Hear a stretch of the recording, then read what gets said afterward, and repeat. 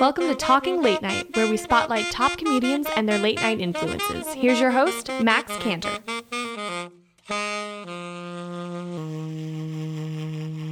Hey, Will, welcome to the show. Thank you, Max. Glad to be here. I'm so excited to have you. I've seen a couple of your sketches performed, and I've visited Highwire, and you're a writer there. Yeah, right? I'm a sketch comedy writer. Sketch comedy writer. Do you perform at Highwire too? So actually, this week, I don't know when this goes out, but this week I'm doing a show on the 6th of July called, well, it's a solo sketch performance show. So I will have written, and I'll also be performing my own sketches. Well, very cool. We'll talk about Highwire a little later in the show. But to just jump in, this is a Talking Late Night. Like I said, excited to have you. But I wanted to talk to you a little bit about late night comedy, late night sketches, and hosts, and how they've had an impact on you. And growing up, if you watched any, what stands out in your mind when I say late night? Yeah, well, I'm a bit of a classic comedy nerd, right? So, when YouTube became a thing, if we're going to start chronologically, I sort of discovered Sid Caesar's Your Show of Shows. Okay. Which is the show that Carl Reiner got his start on, and Carl Reiner later went on to produce All in the Family. Mm-hmm. And so I would watch Sid Caesar because he was such a funny character actor. And I was doing a lot of children's theater, so I would just sort of research all these old comedians. And the idea of kind of the modern sitcom got started on Sid Caesar's Your Show of Shows. And Sid Caesar, if you haven't heard of Sid Caesar, is the coach in the movie Grease. Okay. The guy who's going to rid him and roll him around. And that's actually Sid Caesar as an old guy. But he was, if you YouTube Sid Caesar, one of the funniest comedians ever. And that was sort of arguably the beginning of late night as I know it. Mm-hmm. Then I would watch some of the Johnny Carson clips, again, mostly on YouTube, I think. Or I remember you'd be watching infomercials in, I guess, the 90s. They'd be like, the Johnny Collection, and they would show funny clips of Johnny talking to people. And so I always enjoyed that, and watching him interview Dean Martin and Don Rickles, and then mostly just watching David Letterman with my dad. Mm-hmm. He had that real kind of dry sense of humor. Mm-hmm. And so I would watch Letterman with my dad. So I think it became kind of a bonding thing. My dad could always sort of talk to me, and we'd talk about what we saw on Letterman last night, or we'd watch it together. Because I don't remember when bedtime was. Right. But I could just watch usually the monologue. And then by the time the interviews came, my dad would be like, son, go to bed. So that's kind of was my intro to late night. So you're a very classic guy. Like all your beginnings in comedy are with very classic older people. Yeah, man. I've always kind of been an old soul, I guess, in that way. But I loved Elvis when I was growing up because he had cool hair. I loved Danny Zuko or John Travolta in Grease. And so that era I was sort of fascinated with. And then I started learning about the comedians. And then my grandfather I still have it, the Dean Martin variety show DVD set. And so it's Dean Martin interviewing, Bob Newhart comes on that show, and so many wonderful classic comedians that kind of got their start around that time. And so, yeah, that was really influential. I feel like I guess I'm kind of old school in that way for somebody that's my age. Yeah, well, that's super cool. I think back how you're saying, as a kid, you were watching Sid Caesar and Johnny Carson and all those things. What was that like as a kid when you go to school and you're like, guys, on David Letterman last night, it was the funniest. And everyone's like, we don't really watch David Letterman. That's funny, man. I think rather than referencing what I'd seen on those shows, I would sort of try to be like those guys. Okay. And one of the first comedic things I ever did. So now that I'm into comedy, I'm less of a Leno guy, I guess, because I don't know. He's funny. He's made a career. He drives cars, whatever. He has a big chin. But the fact that he had a big chin, I think as a kid, I just thought was hilarious. And so I did a book report or something in an elementary school, and I wore a blazer, and I was like, this has been Jay Leno, the big chin boy. Which, if you're in second grade, kills with an audience. So, yeah, I think they were just so personal and so kind of Mr. Life of the Party that I tried to kind of emulate that. Mm-hmm. And I was a little fat and probably not cool in a lot of ways because my parents, I don't know, I didn't have all the fancy clothes. So I think comedy or being personable or being the life of the party was kind of how I would relate to people. Mm-hmm. So, and these guys were kind of my icons in a way. I mean, because they were, I think lot of these late night guys, I mean, Colbert's kind of good looking, but they're not like the best looking people. Do you know what I mean? They're like a little bitter, they're snarky. And so yet here they were making people laugh and they were cool to me. So it's funny because when I look back now, because I wasn't like really into that, or I loved comedy, but I hadn't decided I was going to devote my life to this at that point. But it kind of makes sense that I was fascinated by these guys and the way they behaved. And I tried to emulate that in my behavior.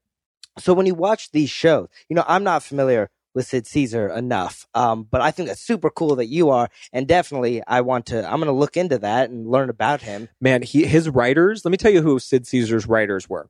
Mel Brooks, Larry Gelbart, Neil Simon, right? Sitting in a room with and Carl Reiner. It's like the all-star team. That's what I'm saying, together. Man. Oh man, if you think of Woody Allen. Woody Allen was in that room. I know. Imagine sitting in that writer's room. That is insane. Oh man, that's what led. So I love Mel Brooks, right? Right. So that's what led me to like, well, how'd these guys get their start? They all worked in the Sid Caesar's writing room, writer's room. The play Laughter on the 23rd Floor is based on that writer's room. Wow. And I think is he called King Kaiser? He might be, no. So here's another reason I know about this. So there's a musical called My Favorite Year. Okay. Which is based on the Sid Caesar, where they make this variety show. And so it's sort of early Saturday Night Live, basically, but I think it was an hour and a half live show. And so Neil Simon, who wrote Laughter on the 23rd Floor, a very funny playwright, I got to do that show and play Sid Caesar's character. So that's when I started researching it. And then I was also consequently, it's weird, I didn't think about this until right now. I later did My Favorite Year, which was the musical that was based on Sid Caesar and being in that writer's room. So imagine those funny people all sitting together. I mean, it's like, I don't know. I would love to have been a fly on the wall. You know? Yeah. It's like what I said before. That's like an all-star group. Like you have the best of the best sitting all together. I mean, I can't even, they must have had so many good ideas that I want to know which ideas were thrown away. Yeah, right. You know, right? Like which ideas didn't get picked. Where's the vault, or where's the stuff like, oh, we'll never get this on TV, right? Right. I want to know. Wow. So when you were a kid and even a teenager, maybe young adult, and you're watching Sid Caesar and Johnny Carson, David Letterman, like you said, what did you watch for? What drew you to it? Well, I mean, they were making a lot of commentary always. I think a lot of political commentary. So, and I didn't really watch The Daily Show at that age. And I think, my parents were always very aware politically and I don't know. I remember when I had to learn that people thought it was weird to be gay. Like I grew up in a very just like a liberal accepting household. And so yeah, I think these guys could sort of talk about that. As a kid, I also think that you maybe don't get to have those conversations, right? I mean, I teach improv to some high school kids, and they're very political, and I have to kind of ignore some of the things they say or just not endorse any point of view necessarily. And I think a lot of the educational system is like that. So where else as a kid can you feel like an adult and talk politics and be able to talk to your dad about the political climate through a joke that Letterman made? Right. So I wonder if there's something to it where, as a kid, you can watch these guys and feel like you're part of the adult conversation. And because it's through comedy, it's sort of acceptable because, like, I don't know, CNN is boring. I still think CNN is boring, but as a late night, it may, I mean, you could argue that it brings people together of different age groups and also I think you and your family can laugh about something that's topical and do it together. So there's probably a family element to it. Yeah. It's I agree with what you said, where like you watch CNN and it's boring and you watch Fox News and it's boring or MSNBC. It's just, the people say this week and blah, blah, blah. But then you get, you have Jimmy Kimmel stand up there and he's like, well, this week this happened. And then you're like, I did not know that. And then you learn, but at the same time, there's a joke in it too. Right. So it helps you remember it. And then you feel if it's funny enough, you're like, hey, let me share this information with others. So in a way, you could argue that a lot of people, especially younger people today who don't want to watch the news, the boring news, are turning to these late night shows to learn what's happening in the world through a comedic lens. Well, I got to be honest with you. I mean, since the election, I read the New Yorker, but that's it. I mean, if something big happens, I'll look up the New York Times, but I get all my news mostly from the comedy shows now because it's somehow easier to swallow from, Weekend Update on Saturday Night Live, or I used to watch Colbert, and now I'll watch him on YouTube on, from his show now, The Tonight Show. I don't know. I can't even listen to NPR anymore. I just get sad.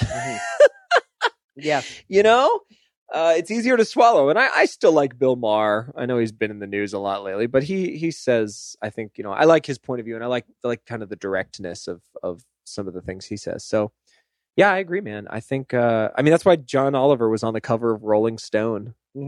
Guy's a rock star, man. People are turning to the comedy to find out the news. Well, they do such a good job of synthesizing it, right? I think, I don't know if it's Colbert or Jon Stewart that said they have the moles in the basement that just click around on the computers all day. They watch the news for me and share the important bits. It's synthesized. I don't know. I mean, then also, it was Colbert, I think, said after the election that the news, do you know which bit I'm referencing? It was like Colbert's bit right after the election. Well, I know there's been a lot with Colbert. That's true. It was, I think it was the day after the election. And he said, I think we just need a break from politics. Politics used to be something that you'd sit down and maybe talk for an hour about twice a week. Yeah. Right. But with these 24-hour news cycles now, it's just constant. And he was sort of like, we don't have to always obsess about this sort of thing. And I've kind of taken that to heart, and I'm so much happier. I don't feel less aware, but I don't know. It's just, it's, you can watch it, you can feel informed, you can stay abreast to what's going on, but then still enjoy your life. I mean, I don't know. Can we get political here?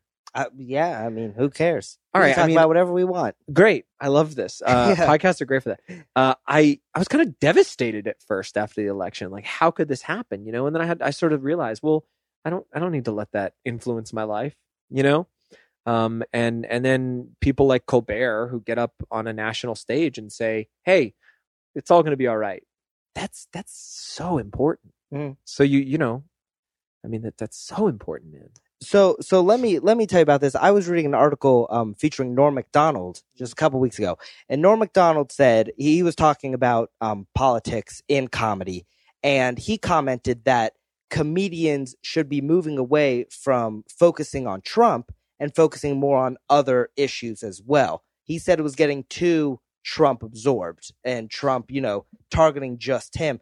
And for me, sometimes when you watch these either late night monologues or like you were saying, John Oliver, or Stephen Colbert, whoever, the entire thing will just be about, it'll be Trump, Trump, Trump, Trump, Trump, Trump, Trump, end of show.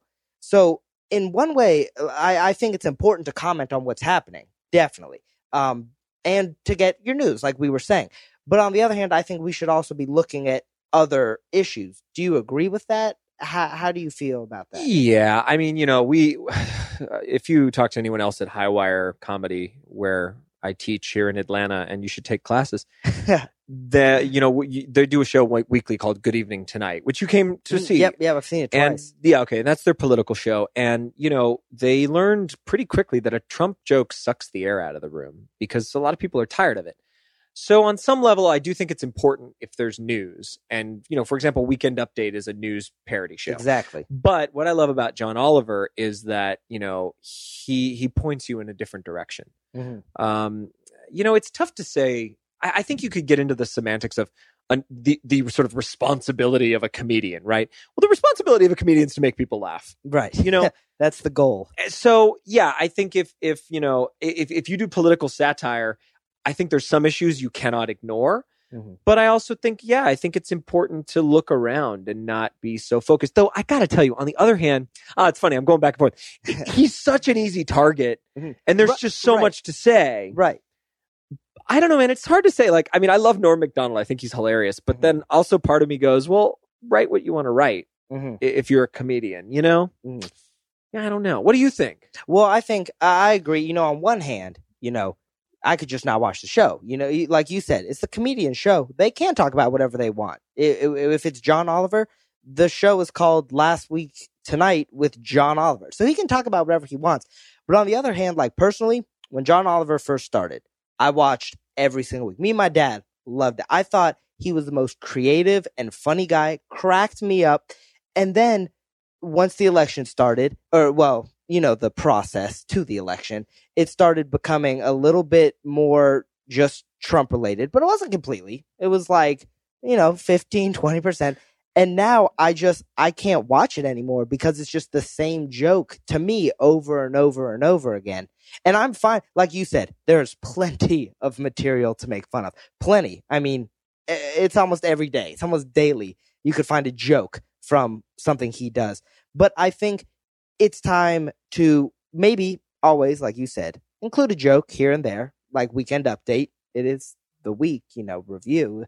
But I think there are hundreds of things that happen in a day, thousands of things that happen in a day. You can find anything to talk about. So I wish it would be more focused on that and less, jokes that suck the air out of the room, like how you were saying with Highwire. Well, and part of what was fun about that show is, I loved learning about FIFA and right, was it Where Are the Dancing Zebras? Right. Yep. Or talking about, or health labels on cigarettes. That was a thing. Yeah. Or even on produce, right? Where you could stick. Right. Right. They did on produce. They did stuff on Olympic stadiums. Like that is stuff that is quality stories and information that you don't see that every day in the news. They're not talking about the stadiums, the Olympic stadiums that are rotting in places like Greece and Brazil. But he used to cover that. Like that used to be the focal point, is bringing attention to these issues that we aren't really aware of. Well, and arguably, I haven't been as consistent either with John Oliver. And I have access. I have HBO, so I should probably catch up. I don't know. Though, it's funny you say that because I think part of the reason with that show is it's so truthful that might be why I don't watch, is because it's funny, man. Because, when you write comedy, I think when you're in any creative art, you have to, it helps me to be in a good place emotionally. Mm-hmm. And that's hard sometimes because you got to pay bills. You've got to, deal with life. You got to deal with politics. And when there's so much negativity and so much kind of uncertainty and the healthcare law and all these things coming out, it sometimes the last thing you want to do is sit down on the page and be funny. Mm-hmm. And I'm writing this sketch, or I've got to finish up this week, and it's like the dumbest premise. It's so stupid, but I mean, it's such a good time, and it's not political in any, well, it's typically generally not political in any way, and it's funny because I think if I don't lift myself up and do things that are nice for myself and be positive and try to, have some sort of stability emotionally and be in a good place, then it's really hard to sit down and write jokes. Mm-hmm. And so that might be part of why I haven't watched that show in particular. Because because it's funny with John Oliver, I laugh, I learn something, and then I want to cry. Uh-huh. Yep. God, the world's such a fucked up place. Right. So, and I think Lily feels the same way. And I mean, I don't want to say that we're, we still try to be aware of the world, but also I think it's really important just to keep my head up because it's such a tremulous kind of media world right now, and that's why I don't listen to NPR anymore. Well, you make a good point. Comedians are there to make us laugh and to make us smile. They've been throughout history. There's always been. You go back to caveman times, and when the dinosaur ate the one guy, there was always the one maybe fat caveman who would fall down and get everyone to laugh. There's always you need that. You really do. You always need those people. Comedians are critical. That's critical, true. Whether they're on late night, stand up, improv, anywhere. Maybe not professional, anybody. Although critical. There's the other side of it where, some of the funniest stuff I've ever written has been because of something traumatic I was going through. So interesting. Yeah, I don't know. It's a catch-22. But I guess when you're writing sketch in particular, sometimes it tends to be over the top and silly and ridiculous. And so it's fun to go and show up on the page in a way that you're going to play and you're going to enjoy it and you're going to say silly things, but then I guess I had a breakup once and I wrote this solo sketch and it killed on stage, and it was all about failed relationships. And one of my favorite jokes from that bit, I used to do this cranky cabaret in New York, and the whole premise was people are just pissed off about stuff, getting up on stage, and I would write these song parodies about bad relationships, and one of them was I went down on my girlfriend for the first time, and when I looked up, she was texting. Imagine, you know. Anyways, so yeah, I forgot what we were talking about. well, we started talking about late night. It went, but that's why I like this. You know, we just have a natural conversation. We see where it takes us. But you were talking about, writing sketches, because that is what you do now. You are a writer for Highwire and also kind of for yourself a bit. So why don't you talk about what it's like to be a sketch writer at Highwire, and tell people who are listening who don't really know what Highwire is or what they do. Right. So Highwire is a comedy theater in Atlanta, and it's a fun place because they're relatively new to the scene, where you can still go through the program and get stage time, and there's a lot of opportunities there. There's going to be auditions for sketch teams coming up, I think, in August, so you can look out for that. There's a couple of video teams actually that are looking for actors and writers now.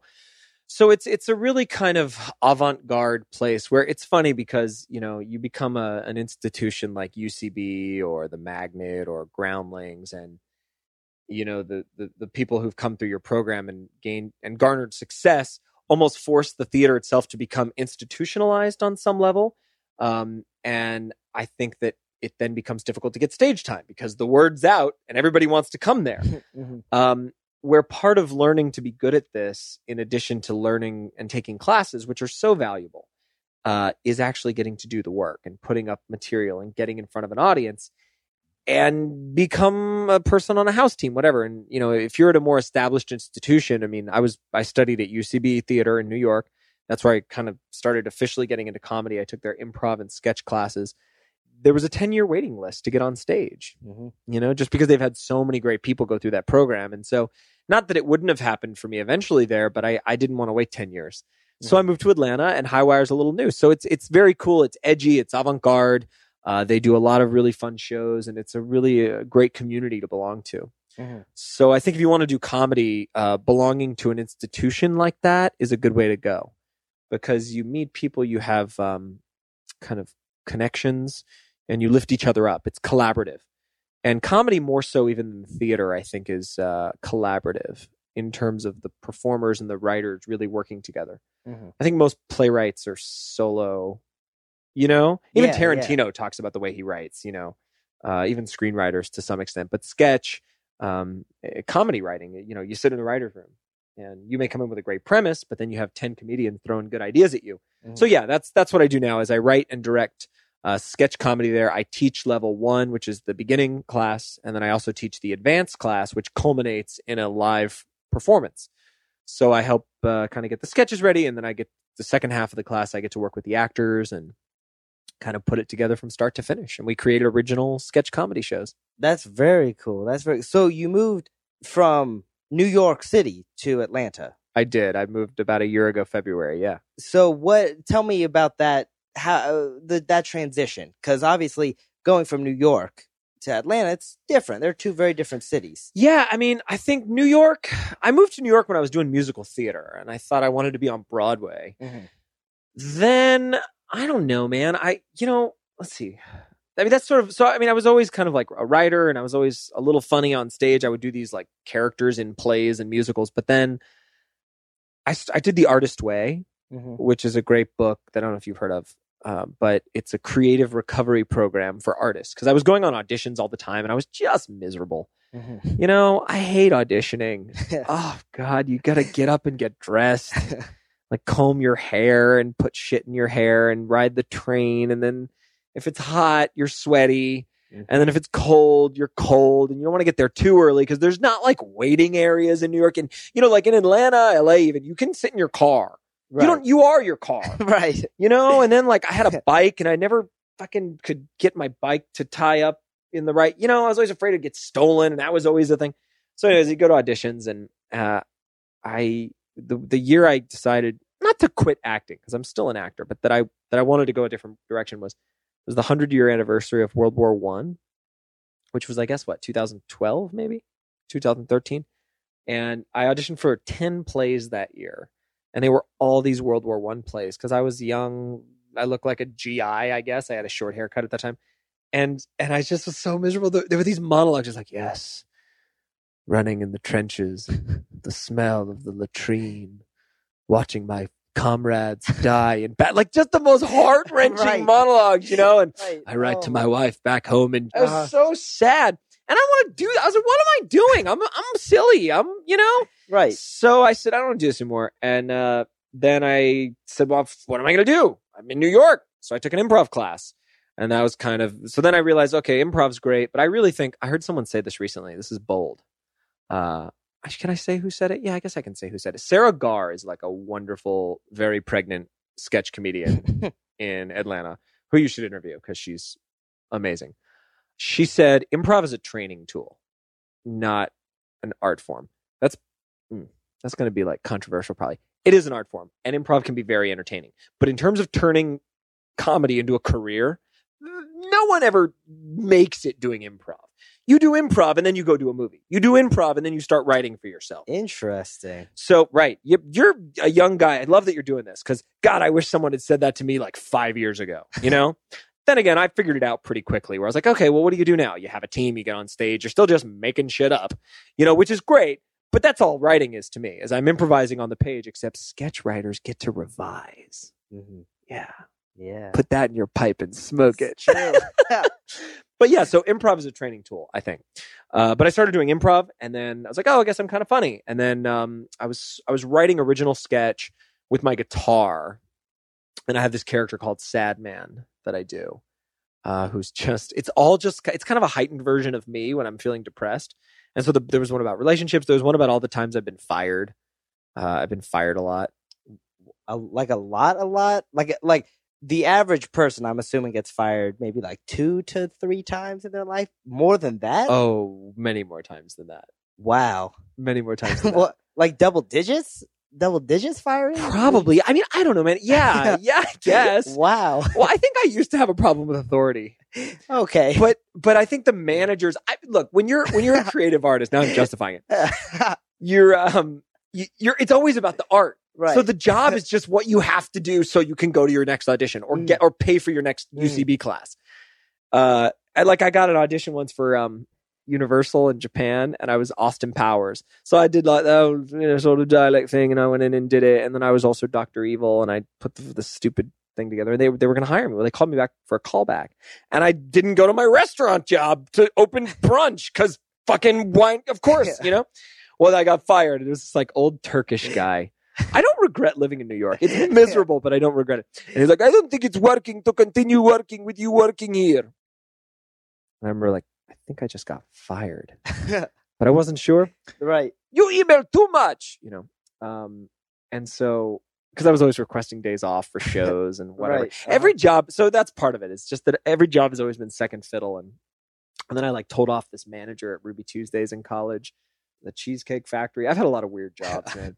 But anyways, so yeah, I got out of that. I was doing comedy, doing sketch, and then New York was expensive. I no longer had a real reason to be there. I couldn't be creative as much because I was spending so much time worrying about rent and food and the freaking subway. And so, yeah, I moved to Atlanta because I wanted a better life and I wanted to still be creative. That's awesome. I think the highlight of that story for me was Universal Japan. Yeah. That is I didn't even know that Japan had a Universal. Yeah, they have one in Osaka, and they hire street performers to do comedy there. Did you ever visit? So I worked for Tokyo Disney. So you went to Tokyo? And yeah, I actually was in Tokyo for the biggest earthquake in the history of. Wait, like the Fukushima one. Yeah. You were there? I was there. Yeah. Okay, you gotta tell me what that was like. Oh, God, that man, experience. it was nuts. So I'd only been there 2 weeks. I was living in Orlando at the time because before New York, I did Disney, and I was friends with a certain scurvy pirate, which you probably heard about. Yes. Yeah, and so I was working for Nickelodeon as a host for Slime Time Live. Oh, cool. Yeah, because when I graduated college, I didn't want to go to New York right away because I just didn't feel like the right time. The economy was awful. Shows and theaters were closing. Or it was right when the recession hit, which is, I guess, 2009, which was when I, graduated. Mm-hmm. So I was like, oh, great, I'm going to be an actor. And then there was no jobs anywhere. Oh, so I moved to Orlando because Disney World wasn't going to close. It's true. And yeah. So I got work there. And then I auditioned for Tokyo Disney. And it was the ballet training that I had in college that got me that job because there was this very old, very skinny ballet man, and the way I had my arms out, and I just could be like, very good, very good. So they hired me to be Captain Jack, friends with Captain Jack. You're not allowed to say it. I think I signed my life in blood once that I wouldn't admit to anybody that I would. Right, you were just a friend. It was a friend of Captain Jack Sparrow, the pirate from. It was just friends. And then I was also going to be Aladdin, and I was going to do all sorts of stuff for them. Mm-hmm. So I get there, I move into an apartment. The Japanese are very nice. I had my own place. It was great. I was going to make all this money. I was going to be gone for a year. Wow. It was a 13-month contract. And then 2.5-3 weeks into it, the biggest earthquake in the history of Japan. Oh my God. Happened. So we're on the second floor of this building, backstage. So you were at the park. Yeah, I was at the park when it happened. And we were learning the bunny hop choreography for the Easter parade. Which, even in that moment, I was there to be Captain Jack. I don't know what show I was in where there was going to be this. Oh, it was so embarrassing. I was like hopping. It was awful. Thank you, earthquake, because I never had to fucking bunny hop, you know? So we're hopping, and then it starts like shaking a little. It's like, boy, maybe I should lose some weight. You know, it's like, you just imagine like, the building's a little, but then it gets worse and worse. And at first, the Japanese handler, I guess, was like, oh, everyone just sit down, like it's an earthquake. And then all of a sudden you watched his face change from a smile from, oh, look at these silly Americans having their first earthquake. Because earthquakes are common in Japan. Right. To, oh no, get out of the building, get out of the building. And we went down the stairs, and that was when it was the worst. And I swear to God, I'm going down the stairs, I'm shaking the room. I can't really describe it. I guess it was like being on a roller coaster. Because the whole world's moving. You don't know what's up and down, right? And so I'm grabbing onto the railing, and I'm thinking of my ballet training. I think because the tendency was to fall because we're going down fucking stairs, you know? Right. So I was just thinking, stay lifted and you'll make it out. And I stayed lifted. We get out of the building, and I'm holding onto a chain link fence, just shaking, right? Just trying to not flail. We get down to the floor, concrete's cracking all around us, and we spend... Okay, so then this is funny. Whenever there's a big earthquake, it does something to the atmosphere. I'm not a scientist. Where it rains. What? Yeah, like clouds. I don't know. You have to check up on... I would love for you to kind of be like, I looked up in Wikipedia what Will was talking about, and it's a real thing. The atmosphere, something to do with the atmosphere, because it often after a big earthquake, it'll cloud up and rain. Then the wind's blowing, so it feels like an apocalypse moment, you know? Right. So I'm there, and it's raining, but like none of the buildings are cleared. And then eventually we were able to go inside. Well, there's 50,000 people in the park as this happens. And Disney Sea so there's two parks there. Disneyland, which is like the Magic Kingdom, or Disneyland in California. And then there's Disney Sea, which doesn't exist anywhere else. The whole park is water themed. And so there's all these bridges. Which, oh my God. Yeah. And so some of them have collapsed, and it's insane. So, I mean, I guess this could go on forever, but long story short, so we eventually get back to our apartment building, which was cleared. Mm-hmm. And we were living on reclaimed land, which is where they dump a bunch of shit in the ocean and build on top of it, which is not as solid as just land. Right. That's Urayasu was the name of our kind of area. And in Urayasu, there was no water, and we did have power. So you're sponge bathing with these like emergency water bags just to keep yourself clean. And we didn't have power the first day. Eventually we got power. So that night, and oh my gosh, is it here? Okay, you can see right here on this shelf, there's a tiny dancing bear. Oh, the bear. And he's got Japanese writing on him, right? We're in my apartment. So I go to not the Home Depot, whatever the Japanese Home Depot is, to get a flashlight because the power's out. Okay. Don't tell me. Sold out. Completely. The only light source that they have available is this stupid color-changing dancing bear. So that night in my apartment, you look and there's all these sort of like candles in the windows and things, and I'm looking like I have a disco party because of this fucking color-changing bear. Yeah, man. Oh, I love that this is still here for this story. That's awesome. So it was crazy.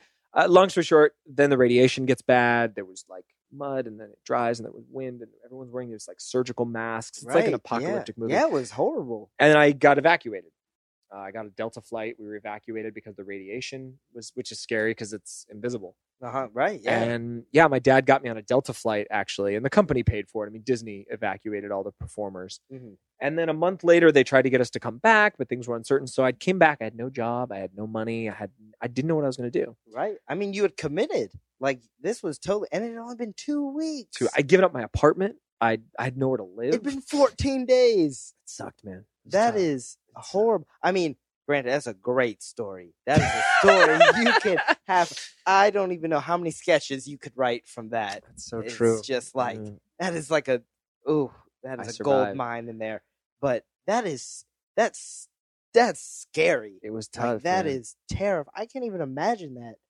I mean, it's hard to even picture an earthquake if you've never been in one. But I'm assuming that was your first earthquake. Well, I mean, I grew up in California for a minute, so I remember a Okay. couple, but nothing ever this extreme. Yeah, this So, was. for all intents and purposes, it was my first.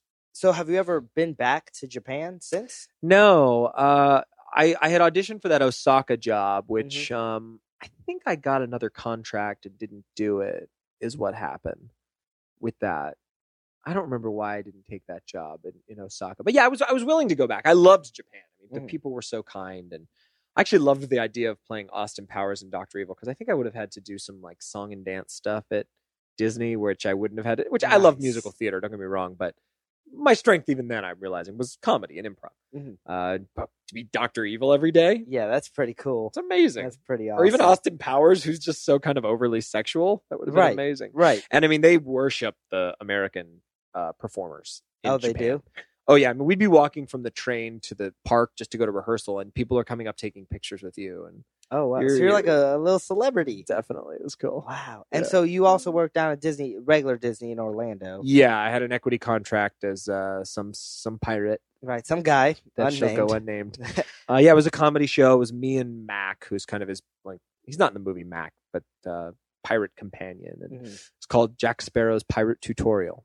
Wow. So does working, because I know you visit Disney as like a kid and even as an adult, and it's just a place like no other. I was in 11th grade, so like 2 years ago I went, and I was like, well, I don't know how amusing this is going to be for me. And I went and I was like, this is clearly a lot better than any other amusement park because of the experience, like everything for me felt like an experience. Yeah. What's it like working it? Oh man, that's tough. I like Disney, and I liked working there. But it is a machine. Mm-hmm. It's a big corporate machine. Most people, I think, didn't have it as good as I did because I had my own dressing room. I had creative costuming who makes custom costumes for me, and I had the best makeup. And I mean, they go so far as to match the beard to my hair color. Wow. Yes. They go, I mean, it just goes to show Yeah. they go all out. Well, to- and there's for the character experience. performers that do the meet and greet, and then there's the kind of equity performers who are it's more performative. Mhm. And so you're really treated well. Mhm. Now that being said, I had one of the most difficult shows on property because, in the afternoon, we were in the direct sun. That Mhm. wig is hotter than hell. And you do 6 shows a day, and that's exhausting, man. I mean, I'd finish 6 shows and I was dead because you try to bring everything, right? I mean, right, you want to give 100%. yeah, and I was always aware of how much people were paying to be there, Mhm. and so I always really tried to give as much as I could. But yeah, it got old. I mean, the show got old, overall management was good. The rehearsals were good. I mean, you show up for 5 minutes, you get a 4-hour call because that was union rules. So even if you just come in for a fitting, you still get paid pretty well. And it was enough to make a living. But yeah, I don't know. I don't think I would do it again. I think if I worked for Disney, I would want to do it in maybe more of a writing capacity Mhm. where I could sort of direct or maybe develop new shows.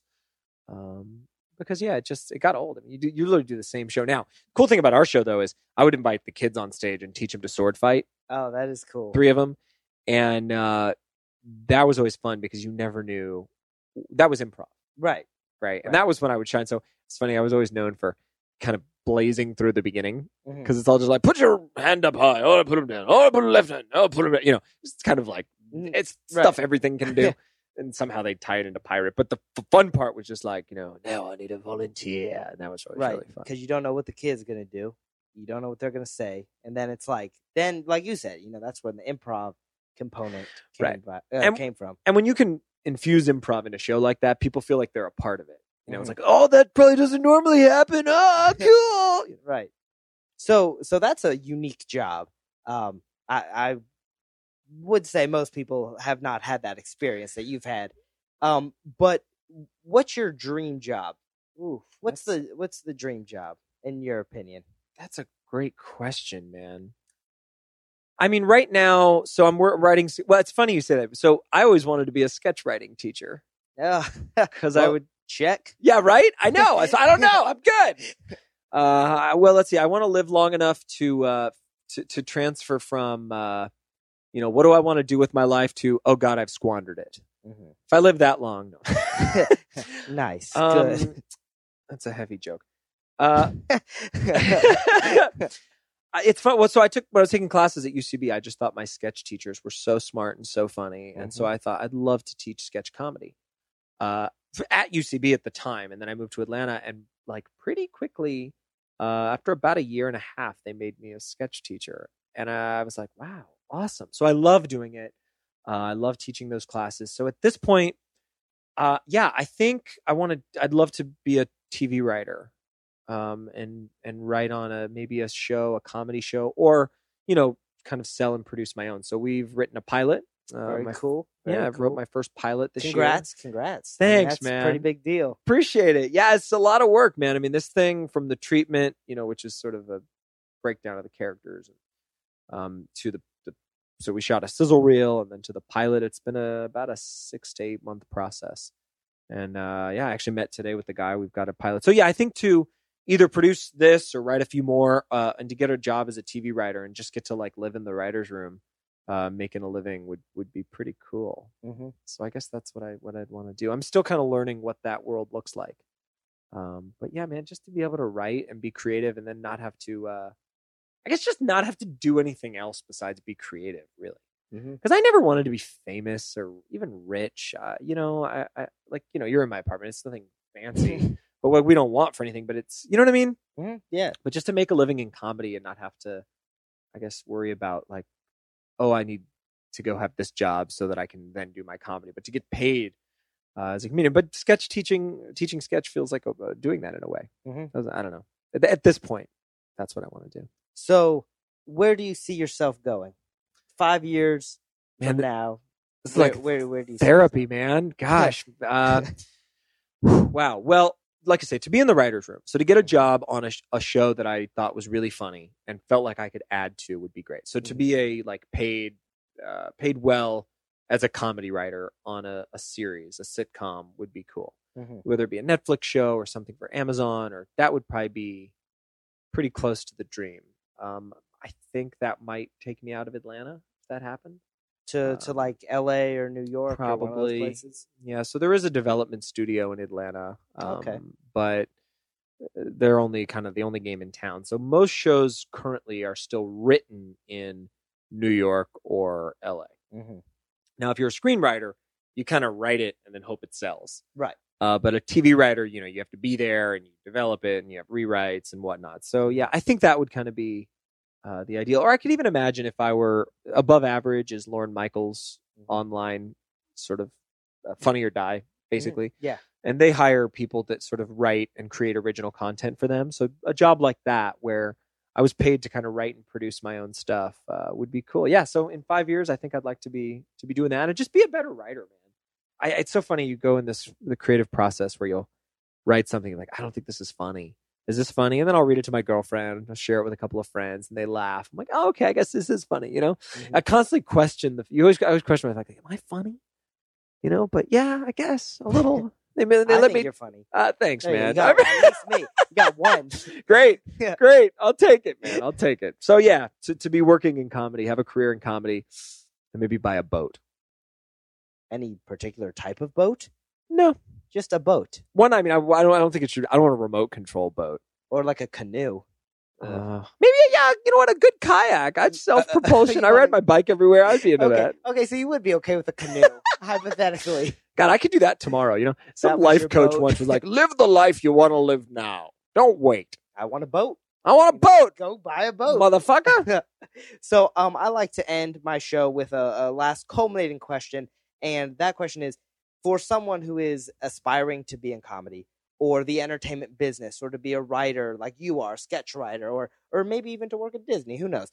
What is a piece of advice you would give them? Something that you've learned over your years that you would tell somebody? Ooh, that's a good question. Someone that wants to get into the entertainment business. Well, I would say, wow, that's tough. I mean, there's a million things that come to mind, but I think if you want to do this, find an organization or find some people that are doing what you want to do and find an excuse to be around them, because people like to work with their friends and people like to work together and collaboratively. And, I mean, suddenly I'm a sketch teacher at Highwire and, I'm hanging out with Mark Kendall, who's an amazing guy in Atlanta, and talking to him after his show. And so it's like, I think just find people that are doing what you want to do, and go spend time with them and belong to their organization and show up. That's it. Show up. Don't sit in the basement or wherever and expect things to happen unless you're going to go and show up. And I mean, you got to learn the craft, learn how to do it. You got to put in the time. I mean, if you want to be a writer, go learn how to do it and then show up on the page, man. I mean, I spent a lot of hours this week writing one sketch, well, then I got up in front of class and it killed, but it was a lot of time. So you got to show up and do it every day, Yeah. So show up and learn the craft, and then be open to learning from people who are better than you. I mean, what a gift, And then I think it's a lot of advice, but finding your own voice too is important. Where, I mean, I'm in a sketch class right now with so many wonderful, talented solo people who can write and do their own stuff. Mm-hmm. But my sketch is going to be different than yours. You're going to bring something to the table that's different. And so kind of owning who you are. All right. I want to answer that in a more succinct way. All right. Ask me again. Okay. Will, I like to normally end my show with a culminating question. And that question is, if you could give somebody a piece of advice, someone who is aspiring to be in the comedy world or the entertainment world or do blah, blah, blah, blah, blah, repeating what I just said, what is that piece of advice that you would give? Find a group of people that are doing what you want to do, or an individual, and find excuses to be around them and see what you can learn. Belong to an organization and show up. Leave the house. Yeah. And if you do that, you can go buy a boat. Then you can get a boat. That's what happens. And live in the old Fourth Ward like I do. The canoe is the goal. That's right. Just a canoe. Just a canoe. Maybe I should just get a log and some whittling tools. I don't know. Well, Will, I want to thank you so much for being on Talking Late Night. I appreciate it. You're a great improviser, great sketch writer. You're a great person. You're best friends with my cousins, how we met. Yeah. So it's been great knowing you. I mean, I'm going to continue to know you, but it's been great knowing you in the past and the future and the present as well. I appreciate it. You can check Will out at Highwire Comedy. It's in Atlanta, Georgia. So that was my phone. I apologize. I forgot to silence it. I even thought to myself, I'm going to silence this, and I still forgot. So be sure to check out Will at Highwire. Google Highwire. Look up their amazing sketch, improv, and stand-up classes. And anything you want to add to that, Will? Well, yeah, Will and Alex on Funny or Die. We have a couple of our latest sketches that we've produced up there. So if you like our videos, click Funny. That'd be awesome. Perfect. Check them out at Funny or Die. So thanks so much again, Will. And we will see you next time here on Talking Late Night.